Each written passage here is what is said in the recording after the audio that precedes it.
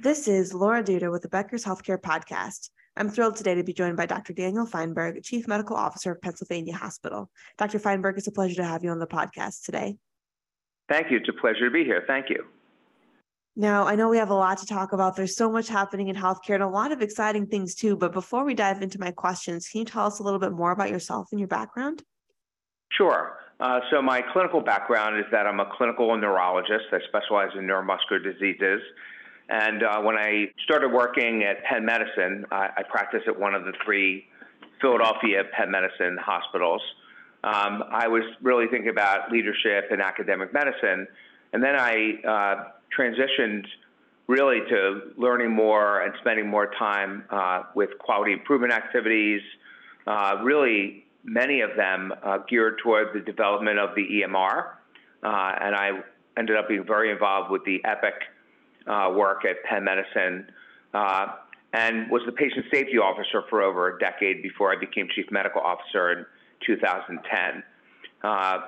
So I would say my background is really in informatics, patient safety, and then really quality improvement and regulatory functions have followed. And now I really think about myself as a connector.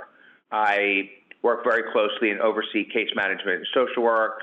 I oversee our advanced practice providers, and really spend a lot of my time thinking about the continuum of care and how we function most effectively in an environment of pay-for-performance and managing episodes of care. Well, that's a fascinating career journey. It seems like you were just able to continue to build upon your experiences and interests outside of, practicing medicine, as you were taking on new roles and responsibilities within the health system. And I'm interested, especially when you think about mentioning kind of facilitating how the healthcare transformation is going through value-based care and some of the other things that you're overseeing. What have you learned coming into this position on the administrative side and leadership, that has really helped you be effective to connect the teams and make sure that everybody's moving in the right direction to where healthcare is headed? I think that one of the things I've learned to do is just really be a good listener and understand what stakeholders are challenged by at the times, whether it's providers, whether it's our nursing staff, whether it's the outpatient access that we have challenges with, and really trying to connect the dots with all these moving parts that ultimately produce high-value care for our consumers and our community. The East Coast of the United States has been slow to adopt true full risk payment models than other parts of the country.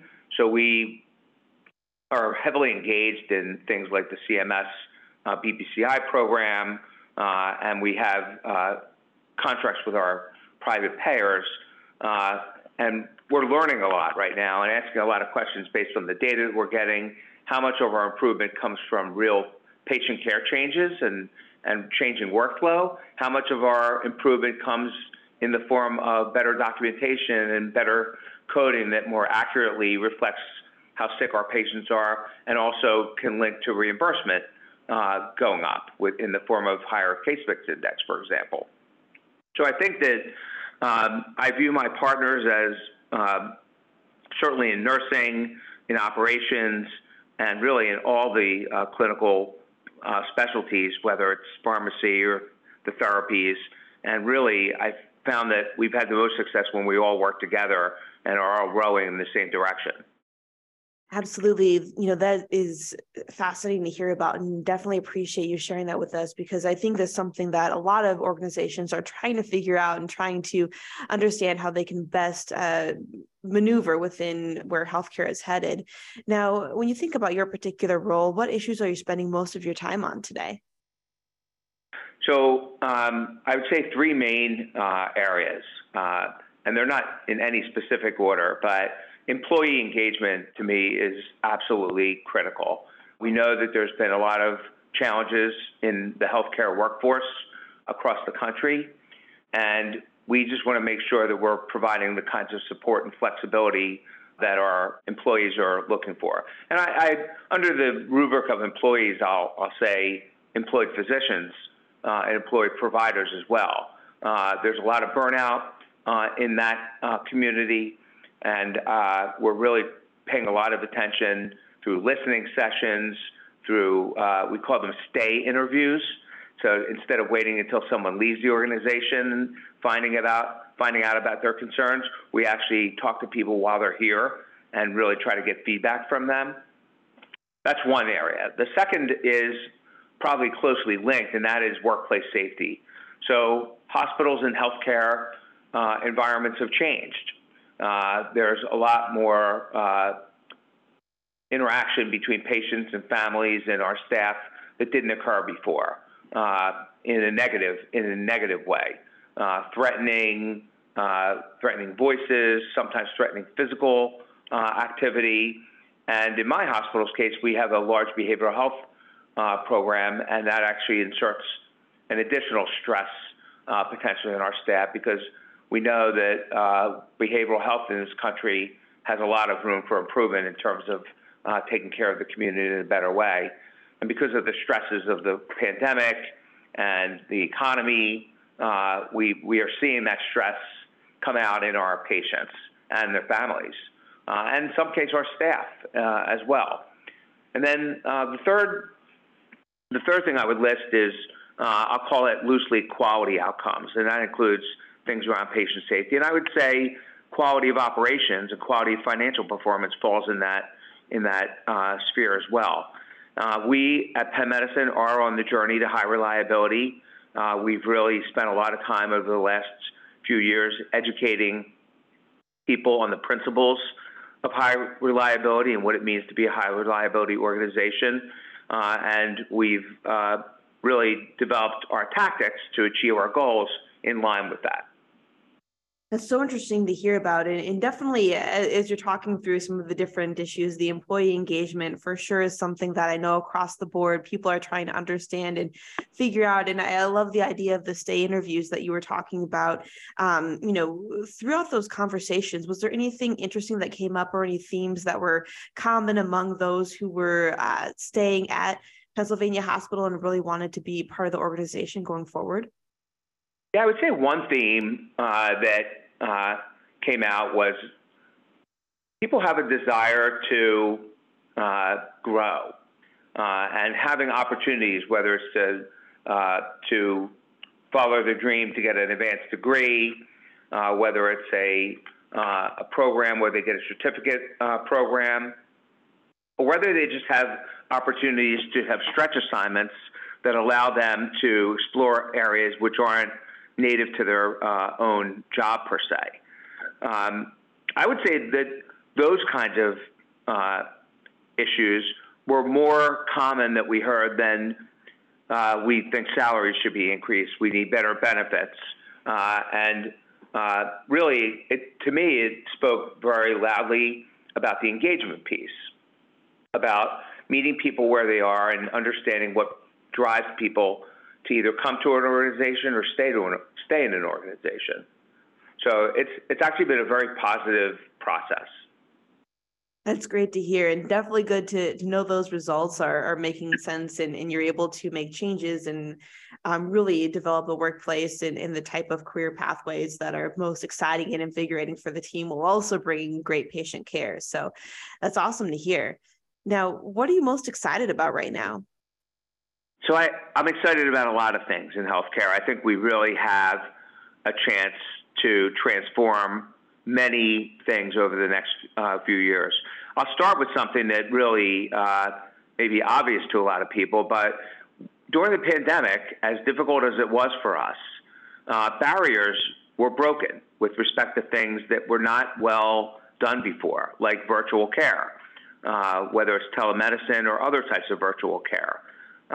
And we've even really seen an extension toward more interest into caring for people rather at home, whether it's called hospital at home or other ways of caring for people at home. At Penn Medicine, we're very focused on the measures discharged to home, so not sending people necessarily to a skilled nursing facility or an acute rehabilitation center after their care, but really trying to support them at home as much as we can.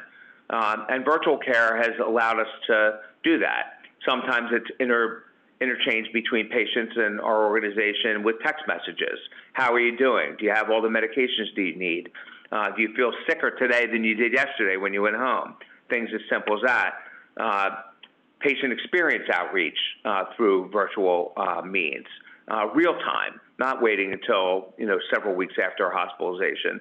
And then certainly we've built a really nice system in our system that can have direct outreach to patients by trained clinicians who can elevate some of the concerns to the right direction. Maybe it's a practice, maybe it's a certain physician, or maybe it's something that they need, like medications coming to their home that were left out before they left. So I think those barriers that we've already broken and that the guardrails have sort of come off a little bit in a positive way for us to innovate. The second thing I think that's exciting to me is the shift toward ambulatory care. We know that hospital care is the most expensive care in our system, and the more we can shift to ambulatory care, one, it's better for patient experience. Patients want to go home. Patients want to be treated in a more efficient way. And it's definitely less expensive for our whole healthcare system. And then the third thing I would say is the opportunity to focus on performance or value-based care. So more and more, because of these models that are evolving with outpatient care, virtual care, discharging patients to home, we can see how we're performing as an organization. And the incentives are very strongly aligned with us to do well financially if we are able to innovate in these spaces and be successful. So a lot to be excited about, but those are just a few examples. I really think that it is inspiring to hear that the health system is taking these initiatives to really transform, become value-based seriously. I know that can be a challenge, especially when you're thinking about taking care out of the hospital, which traditionally has been so ingrained within the culture, and then, to some degree, the financial performance of the hospital as well. When you think about for clinicians, physicians, nurses, and others on the team, have they been able to adapt to that virtual care, hospital at home, those types of touches pretty easily? Or has it sometimes been a challenge to get everybody on board in, really providing care in that way, as well as, with the patients who are needing the hospital stays? Well, I think the easiest answer to that is that our employees and our staff are patients as well. So they're seeing examples in their own family lives and lives of their friends where they're seeking this kind of care. One of the biggest groups of early adopters of virtual care have been our staff. So we have 40,000 employees in the health system, and many of them are taking advantage of telemedicine consults that are being done online or on demand, we call it. I think that they're really the earliest adopters. I think transforming the care of the hospital itself and trying to shift more into the community is a work in progress. I think we have definitely really good examples of where that's working well. And then we have examples of things that we need to work harder at, particularly with respect to behavioral health. Mental illness is really complicated, and the typical post-discharge follow-up that's needed to keep people safe and functional in their society, those challenges are different. I can imagine it takes a completely different set of skills and really protocols to be managing somebody with coming from the behavioral health side than the non-behavioral health side. And as you mentioned, bringing them back into society or having them leave the hospital, definitely can be some risk involved there. When you are working through setting up some of this stuff and really making sure as much as possible, I know you talked earlier during our conversation about employee safety as well as workplace engagement and those kinds of things. What have you found has been most important in really creating a program that is safe for your employees, team members, as well as the patients, in trying to integrate both the hospital care as well as leaving the hospital? Yeah, I think for the employees, we've really tried to put things in place like enhanced security guard presence, especially in certain key areas like the emergency department and our behavioral health areas. More roving security presence on the regular medical surgical floors, which frequently have now patients that are medically ill, but also have comorbid mental illness. And then for the patients themselves in the community, just trying to really work harder with the community resources. There's a lot of homelessness in inner cities, including Philadelphia, and we're trying to work with the shelters, with community health programs. We have a community health worker program at Penn that's really terrific and helps many of our patients as well. But there doesn't seem to ever be enough, and we're constantly trying to create more ways to keep people safe. That's great to hear. Now, before we wrap up our discussion, I just have one more question for you. As we've been talking throughout this conversation, healthcare is changing a lot and definitely will continue to evolve over the next few years. What will the most effective healthcare leaders need to be successful in the next 2 to 3 years or so? I think number one is we need to listen. We need to listen to our consumers, our patients and families, and we need to listen to our communities about what they're looking for in terms of access, in terms of ease of use of our facilities, communicating with patients in a different way. And I think we have a head start there because, again, we have that large employee base that we can tap on to really learn firsthand from them what we think is most important.